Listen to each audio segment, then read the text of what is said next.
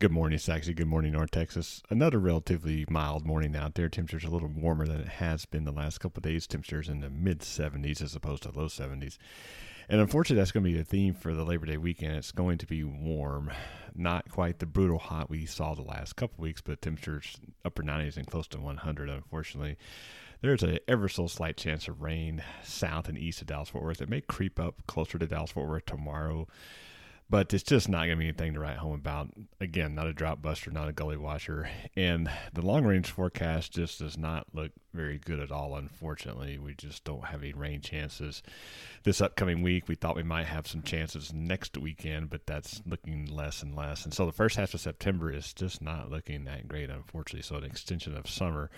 And this meteorological summer ended yesterday, so September 1st is fall, meteorological fall anyway. Yay, maybe.